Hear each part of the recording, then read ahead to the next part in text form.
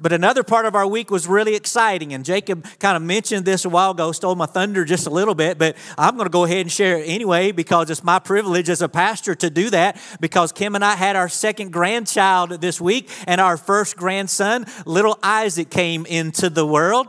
All right. You see he's ready for the Super Bowl tonight. You see those footballs on his little wrap there. So he's all ready for the game tonight. And so we're excited as Courtney and Jacob extended their family as they welcomed him into their home. And we look forward to spoiling him just as we are already spoiling Juliet. So it's going to be exciting. Now, as I think about Isaac, here's something I know. Right now in this moment, Isaac is very easy to love. Very easy to love, right? He is pure. I mean, just so sweet. I mean, he's not done anything to make me mad at this point. He is so easy to love. But here's probably what I know. At some point, he's going to hit what we might call the terrible twos, right? And he might become a little defiant. And in that moment, he may frustrate us just a little bit. He may be a little harder to love. And in that moment, we might even have times where we're going to think, what happened to our sweet little boy, right? Now, today, it's hard to imagine that.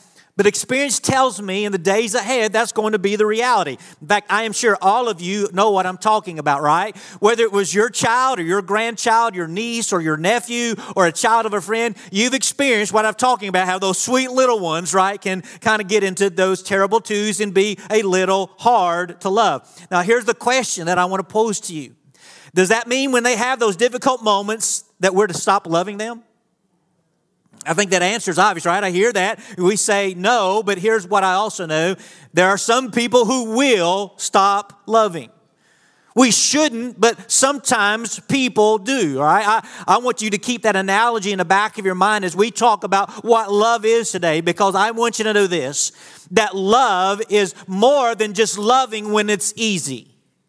Okay? Love is much deeper than a shallow love that is just when things are going good and things are sweet and all of that we love. No, love is much more than that. And in this little short series entitled Love Redeemed, we're looking at how we need to redeem love back from the way the world often views love and instead see love from God's perspective, and so that we can love as God desires. And today, here's what I want us to do. I want us to redeem the love of 1 Corinthians 13. You know, I briefly alluded to this passage a few weeks ago, and I stated how it's often called the love chapter. I also mentioned that this passage is read frequently at weddings. Unfortunately, here's what's happened through the years in this passage. Two things have happened to this passage. One, we have limited looking at love with this love, looking at it within marriage. And then two, we have given this perception that this is an ideal kind of love, but at the same time, an impossible love to reach. I want to say this to you. Both of those things are wrong. 1 Corinthians 13 is not about marriage. No doubt we can look at the principles found here and apply them to marriage. But as I mentioned a few weeks ago, this passage is actually in the middle of Paul teaching about relationships within the church. So we should not confine the lessons here just to marriage. We should apply what we find here to relationships really with everyone. Now, second, we should understand that the love described in this passage is a love that is possible, and it is possible through the power of God. All right, now with those things said, let's look at what love is. Here is how 1 Corinthians 13 starts. If I speak in the tongues of men and of angels, but have not love, I am a noisy gong or a clanging cymbal. And if I have prophetic powers and understand all mysteries and all knowledge, and if I have all faith so as to remove mountains, but have not love, I am nothing. If I give away all I have, and if I deliver my body to be burned, but have not love, I gain nothing. Now, when we read these verses, what we need to see is this, that love is being motivated correctly, not just acting appropriately. Okay, think about this. If we look at the situations listed in these first three verses, we can talk about what is said, what's known, and what's done. These are all things that we look at and we want to praise people about. These are things that we often look at and say people who have these things in their life are people that we look up to and even people that we say we love. In our society, we love people with eloquent speech, even elevating gifted preachers to a special place of honor. We love people who have knowledge in the church. And if this knowledge understands and communicates clearly the things of God, prophesies about things to come and demonstrates tremendous faith, then we praise those people and we love those qualities in their life. Then, of course, when we see people who are generous and sacrifice to help others, and then we even see those who are willing to give their own life in service of God, we extend to them special praise and love. And so what Paul describes here are people who have been elevated as special and worthy of extra love. However, Paul says just doing these things does not make one special, because if any of those things are done without love, they amount to absolutely nothing. He is recognizing the point that I've made. Love is not just about an action that we see as appropriate and worthy of praise. It must be accompanied by the right motivation. Now, why is this the case? Because a person can do all these things and many more good things for all the wrong reasons. Can they not? All these things can be done not out of love, are you ready? But out of selfishness. Right? I told you that this passage needs to be redeemed from just being a love found in marriage to encompass, the love of our entire lives. And these verses do that quickly because what Paul is doing in this passage is addressing a problem in the church. The believers in Corinth were using their gifts for show instead of using them for service to the Lord. They were wanting people to boast about what they were doing, and on top of that, they felt like their gifts made them spiritually superior to others. Paul wanted to make it clear that just because someone had a special spiritual gift or appeared to have a spiritual gift, it did not make what they were doing right or even acceptable to God. If these things were done with the wrong motives, then to God, they were absolutely nothing. People acting with the wrong motives still happens in the church all the time today, does it not? Have y'all seen it? I've seen it. Many pastors who are eloquent speakers use their platform to impress rather than to invest in the kingdom. You can look around and find many preachers who have used their abilities to obtain material gain for themselves. I've seen many people through the years who claim great knowledge and prophetic abilities, who sell their prophetic materials to people, or who ask for donations for their ministries, who amass fortunes even though their prophecies turn out to be wrong, and the faith that they promote that was supposedly accomplishing great things turned out to be false, yet they make a fortune on those who follow them. You know what I mean, right? Have y'all seen it? If not, open your eyes. Don't fall for those traps. There are those in the church who make huge donations of their wealth to get praise rather than to selflessly support God's purposes. Now, sometimes you don't see their motives immediately, but the truth comes out when they don't get their way and they start bragging about what they've given to the church and why they should get what they want. Y'all know what I'm talking about. I see some heads shaking. Y'all know what I'm talking about, right? These are selfish attitudes that can be prevalent in the church, and they are what Paul was specifically addressing. However, the actions that God wants to come from a heart of love, and the love that God wants should look differently because it acts from selflessness and desire simply to please God. The love that God wants should be the same inside and outside the church, and quite frankly, we find it hard to have the right motivation for love no matter where we are. All right, let me give you an example, because this week it's going to be a great example, right, of how people sometimes display love wrongly or incompletely. For those who give gifts for Valentine's Day, you have to ask yourself this question. Am I giving this simply because I love the person, or am I giving it for what I expect in return? There will probably be more people than like to think this week who will give a gift supposedly out of love to only be mad because they didn't receive in return what they thought they deserved. I'm not wrong, am I? You all have experienced that in the past, right? You see, this attitude will be true because the motivation will be wrong. They will not be giving because they love. They will simply be giving for simply what they're going to get. Another example of how love can be displayed wrongly comes from the great preacher of the past, Charles Spurgeon. All right, now this is dated because Charles Spurgeon was a preacher of the long past, right? He told the story of a carrot farmer who showed up in the court of an ancient English king with a huge carrot, the biggest carrot the king had ever seen. And the farmer said, King, when I harvested this carrot, I knew it was deserving of a king. So I'm bringing it to you to honor you, to express my appreciation for you as my king. You've led well and justly and protected our borders. I am your devoted servant. The king was moved and said, I happen to own all the land next to your farm. I'm going to give you 300 more acres. Now, one of the king's noblemen was standing there and thought, wow, if the king gives 300 acres in response to a carrot, imagine if I give him a real gift. What would his response be? And so that night he went out and he found the finest horse he could find. And the next day he trotted it up to the king and he said, "O king, when I saw this horse, I knew it was deserving of a king. I want to give it to you, for I am your humble servant." Now the king, who was very wise and knew that the nobleman was giving the horse to him only in order to get something for him, said this. He said, "Yesterday the carrot farmer was giving the carrot to me. Today you are giving the horse to yourself." Right?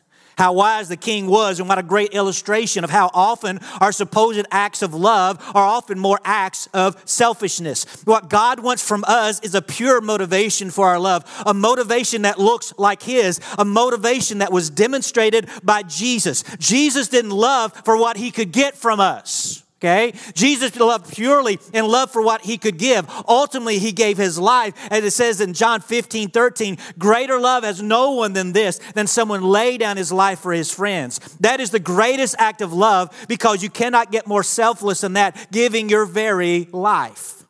Now, most of us will not be asked to give our physical lives to show our love. But can I ask you today, is your love motivated by selflessness or selfishness? We are called, in light of what we read here, to consider, why are we doing the acts of love we are doing? Are we doing them as true acts of love that is selfless, or are we really acting in selfishness? Are you doing things more for what you gain or for what you give? That is the question I'm going to tell you that only two can answer for you. And the two that can answer that is you and God. Right? That's only two, all right? But you are encouraged today to search for your motives and make sure that your love is pure. For true love indeed is about being motivated correctly and not just acting appropriately. Now, if one loves with the love that God desires, it changes the way you live. In fact, if you love with the right attitude, here's what you're going to discover. That love is countercultural and counter you. All right, I want you to catch this. It's countercultural and it's counter you. I don't know what you think when you hear that statement, but look at these next verses in 1 Corinthians 13. Beginning back in verse 4, it says, love is patient and kind. Love does not envy or boast. It is not arrogant or rude. It does not insist on its own way. It is not irritable or resentful. It does not rejoice at wrongdoing, but rejoices with the truth. Love bears all things, believes all things, hopes all things, and endures all things.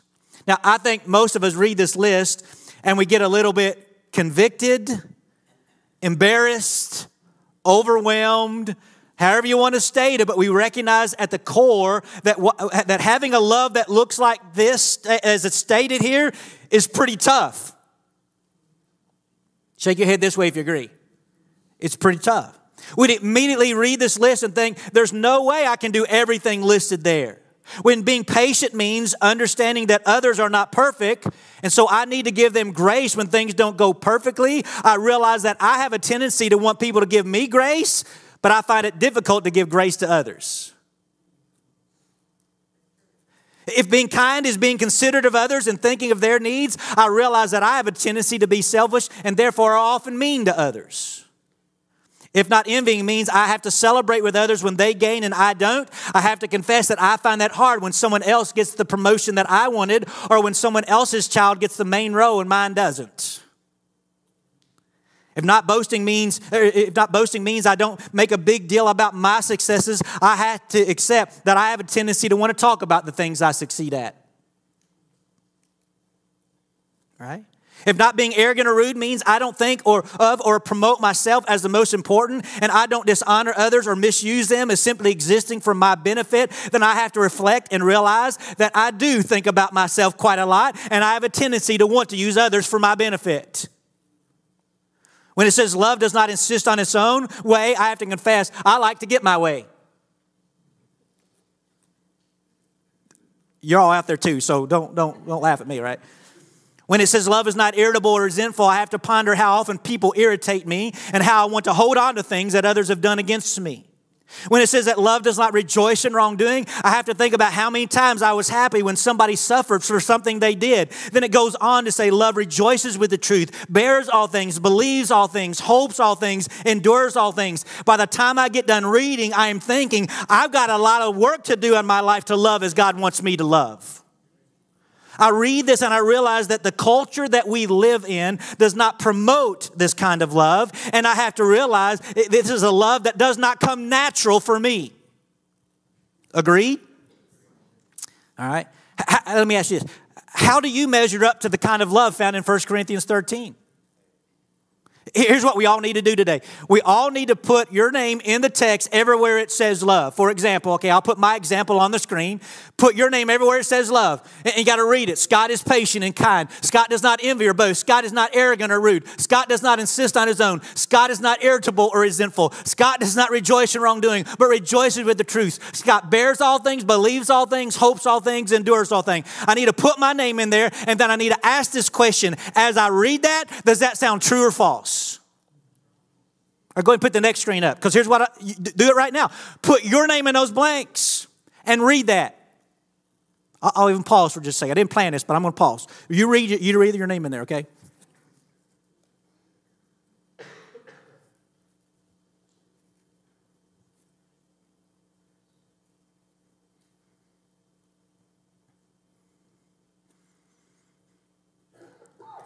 I don't know if you had enough time, but we need to move on, right? So let me ask you, as you read that, did it sound true or did it sound false?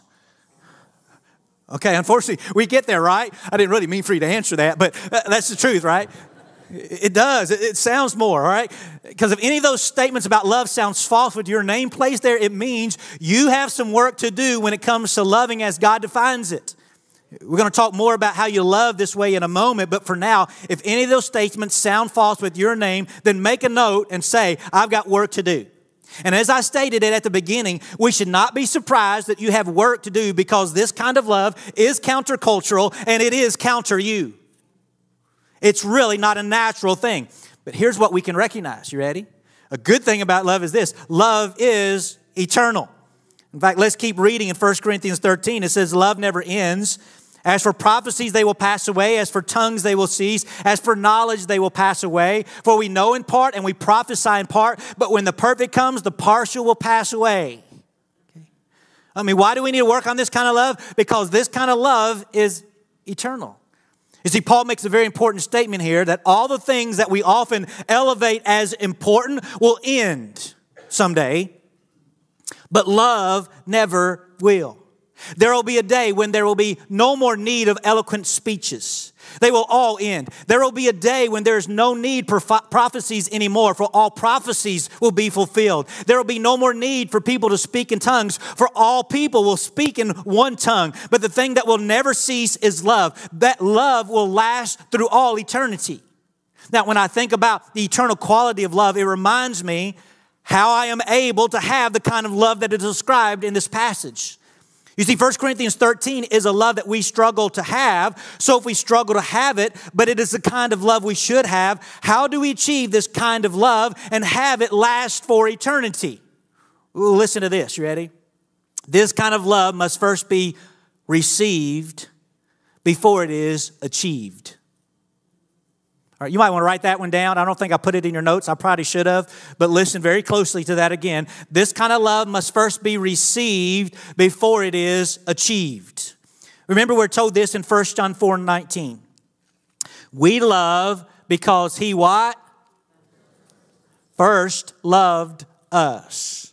We may not love this way naturally, but when one experiences the love of Jesus, one should be able to live out this kind of love through the power of Jesus in you. In fact, I like the illustration I saw that said this, that you go back to that passage that we just looked at and put our name in, and go back and do this. Go back and insert Jesus' name and then see if it sounds right. Go back and read it this way, that Jesus is patient and Jesus is kind. Jesus does not envy or boast. Jesus was not arrogant or rude. Jesus does not insist on his own way. Jesus was not irritable or resentful. Jesus did not rejoice at wrongdoing, but rejoiced with the truth. Jesus bore all things, believed all things, hoped all things, and endures all things. How does that sound to you? Good, right? I think we all agree those things sound right. Jesus was all of these things and more. And here's what should be reality. Here's what should be reality. That when you give your life to Jesus Christ, He begins to live in your life and to control your life so that you begin to reflect His love and you begin to love as Jesus loved. Why do I say that? Because Paul said this in Galatians 2:20. He said, I have been crucified with Christ. It is no longer I who live, but Christ who lives in me, all right? And the life I now live in the flesh, I live by in the Son of God who loved me and gave Himself for me. Think about that. Here is the key for anyone listening to the message. I said it a while ago. You must receive God's love before you achieve the kind of love that God requires. Only as the love of God grows in you can you love the way you need. See, I know for me, when I think about how much God loves me, when I think about how much God loves me, it becomes a little thing for me to love even the most unlovable person. When I think about all the junk in my life, all the shortcomings, I have to think that God still loves me and that Jesus died for me. So then it becomes a small thing for me to love others as described here in this passage. And since we saw last week that God's love is everlasting, then that tells me the love that I have for others should also be eternal. It should not end. And I can live this way as I let Christ live through me. Do you hear that? Now maybe there are some here today that say, well, Brother Scott, I don't love the way described in 1 Corinthians 13. And the reason that you would say that is this, because you've never accepted God's love in your life. If that's you today, let me tell you this. Today is a day to put your faith in Jesus Christ. Maybe you've never loved because you've never accepted the fact that Jesus died for your sins, that Jesus rose again to prove that He had the power to forgive sin, and that you've never given Jesus control of your life. If that is you today, you will only ever love the way you should if you give your life to Jesus and invite God's love into your heart so that you begin to grow and that love begins to be displayed in your life. See, you have to accept eternal love to achieve eternal love. Now, a few of you may hear me say that and say, well, I gave my life to Jesus a long time ago, but I still struggle with having this kind of love.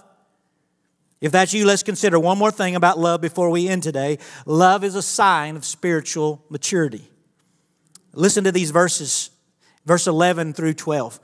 When I was a child, I spoke like a child, I thought like a child, I reasoned like a child. When I became a man, I gave up childish things. For now we see in a mirror dimly, but then face to face. I know in part, then I shall know fully, even as I have been fully known. Part of what Paul is wanting us to realize is this, is that anything we experience now is partial and fading. Correct? There's coming a day when everything, though, will be perfect and fully known. Until then, everything we experience now will be less than it should be. In fact, no matter how smart I think I get or how much knowledge I think I gain, I have to realize that I will still fall short of knowing all things this side of heaven. No matter how eloquent I am able to speak or how articulate my words may become, my speech will never be perfect this side of heaven. In fact, I don't even want someone to count all the grammatical mistakes I've made just in this one sermon today.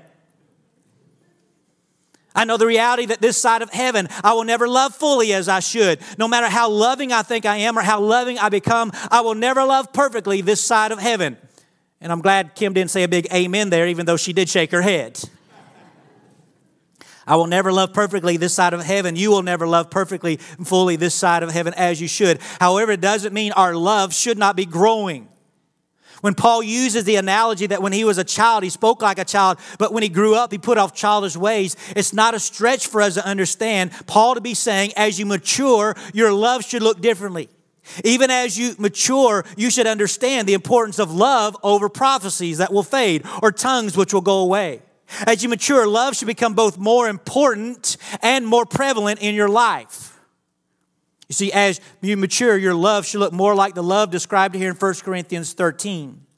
And if you're not growing in love, then you're not growing as a Christian. See, I know this. When you receive Jesus, let me go ahead if you don't know this. When you receive Jesus, you're not going to instantly love the way you ought to love. I wish that were so true. Right? How many of y'all wish that was true? I wish it was. Okay.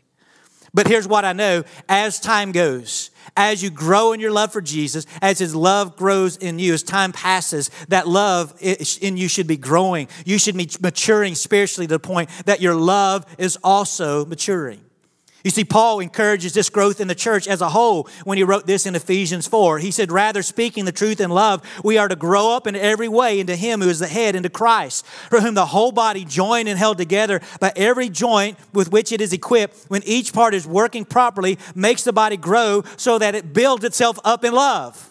Think about this. As the church matures in Christ's love, we grow in love. We learn more and more what it means to love as a church, right?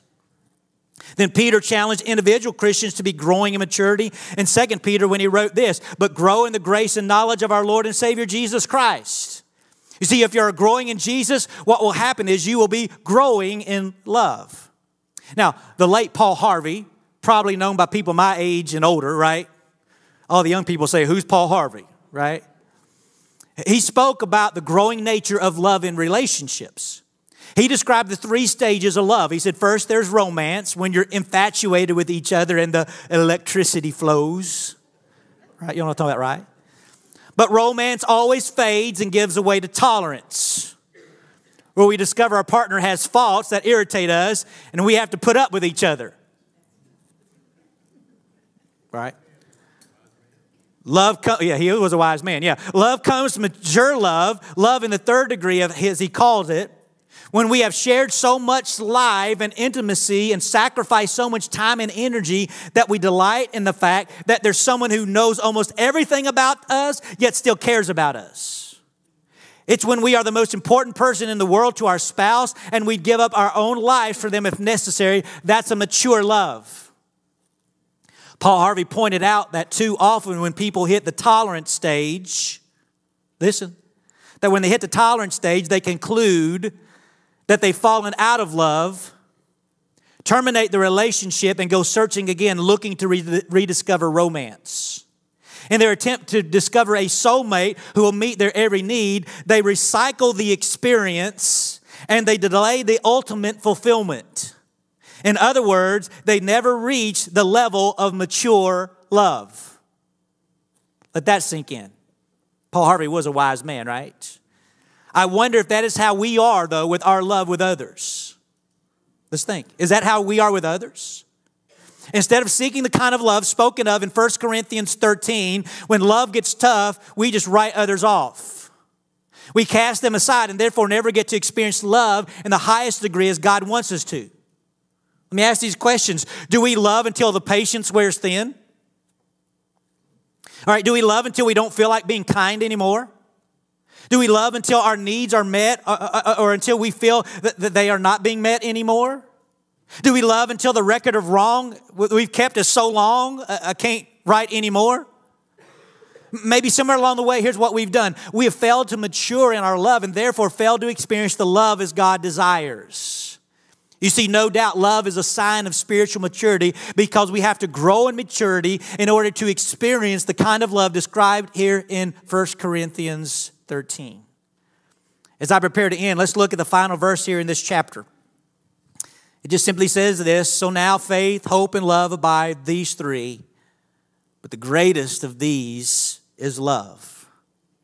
Now, love, no doubt, is important to God. All of the things we are to pursue, love should be number 1 because love will first point us to God in whom we can place our faith. And then love will lead us to faith in Jesus, which provides us hope. And finally, love will lead us to love others with a love like the one described here in 1 Corinthians 13, a love that pleases God and a love that lasts. Now, I don't know how you would have filled in the blank today if you'd said love is. And I asked you to finish that statement. I don't know what you'd have said, right? But I hope today this is now what you'll say. You'll say love is one being motivated correctly, not just acting appropriately. That you will say love is countercultural and counter you. I hope you'd say that love is eternal, and I hope you'd say that love is a sign of spiritual maturity. I would hope you'd not only say that love is these things, but also that this is what love looks like in your life. If you cannot say that your love looks like the love listed in 1 Corinthians 13, let's seek to have our love redeemed, and let's seek a love that looks like 1 Corinthians 13 love. Does that sound like a deal? And of course, we can only have this kind of love through a growing relationship with Jesus Christ. Therefore, this morning, let's seek this kind of love. As we come even to a time of invitation for some of you, this morning it is coming and giving your life to Jesus Christ, the one who loved perfectly, the one who loved so much He died for you. And if you've never given your life to Jesus Christ and you've never received that eternal love, today is a day to do that, because you will never achieve the love of 1 Corinthians 13 until you have received the love of Christ. And I would encourage you today to come, confess your sin, all right? Commit your life to Jesus Christ and say, Lord, you take control, because I want your kind of love, and I know it only comes through you. And so if you've never given your life to Jesus, let this invitation be that time you do that. For others, it might be coming to commit to a growing relationship with Jesus Christ, so that you not only understand Jesus' love for you better, but you also have a growing desire to love others. Please, please, don't be a Christian who's happy not loving people. That's not God's desire for us. Maybe today you need to come and say, Lord, give me a growing love so that I can love others, as it says here in 1 Corinthians 13. I want that kind of love. For others, it might be coming today and praying for someone you love. Or maybe it is expressing your love to God, all right? And saying, Lord, I just want to come and love on you because you've loved me, and I thank you that you've loved me and give me the ability to love. God, I just want to come and tell you that this morning. Or maybe for others, it's come to say, listen, I want to be growing in love, and I know to be growing in love, I need to be a part of a church that loves God. And maybe for you is to come and to say, I want to join Valley Creek and be a part of this church so that they might help me grow in God's love. See, as we have this invitation, there are many things that you might do today, but my prayer would be that you let God speak to you. And my ultimate prayer is today that you would desire to have the love of 1 Corinthians 13. And you say, I want to love like that. I'm not going to be happy until I love like that. And you'd commit to growing in Jesus Christ so you can have that kind of love. Is that a deal? And your silence. All right, let's pray. Father, we are so thankful today that you love us. And God, I can't even begin to describe how I feel that you love me, Lord. Because, Lord, I know that I don't deserve it. But I also know the love that we see in 1 Corinthians 13 is the kind of love that you have shown me. A love that's patient and kind. A love that did not seek its own. And so, Father, today, as we come to this time of invitation and we really look up to your love, my prayer would be, Father, now that you fill us with your love. There might be some here today that have never experienced the love of Jesus, and I would pray, if that's the truth, that they would come in this moment, give their life to you, and experience that eternal love that can change them, that can fill them and lead them and direct them to love others. So I pray this would be that time for them to come give their life to you. But Father, I pray for all of us, God, that you would help us to love this way, because I think we all agreed a while ago, Lord, when we put our name in there, God, it just didn't sound right. We got some work to do when it comes to loving as you desire. And so in these moments, Father, I pray that you would just even speak to all of us, God, and move us, lead us to your kind of love. I pray there'd even be some that would come today and commit to a deeper relationship with you so that they might grow in your love and grow to love as you desire. So whatever you want to do, Father, in this moment, I pray that you have the freedom to do that. Pour your Spirit out, and I pray that we'll respond. I pray no one today will resist your Spirit calling and prodding. But today all will say, Father, I hear you, and I'm listening, and I'm responding. And they would come to you this morning. So I give this time ultimately over to your mighty hands. As we said a while ago, you can do great things. And I pray, Father, even in this moment, you'll do great things in hearts and lives. And I pray it in Jesus' name. Amen.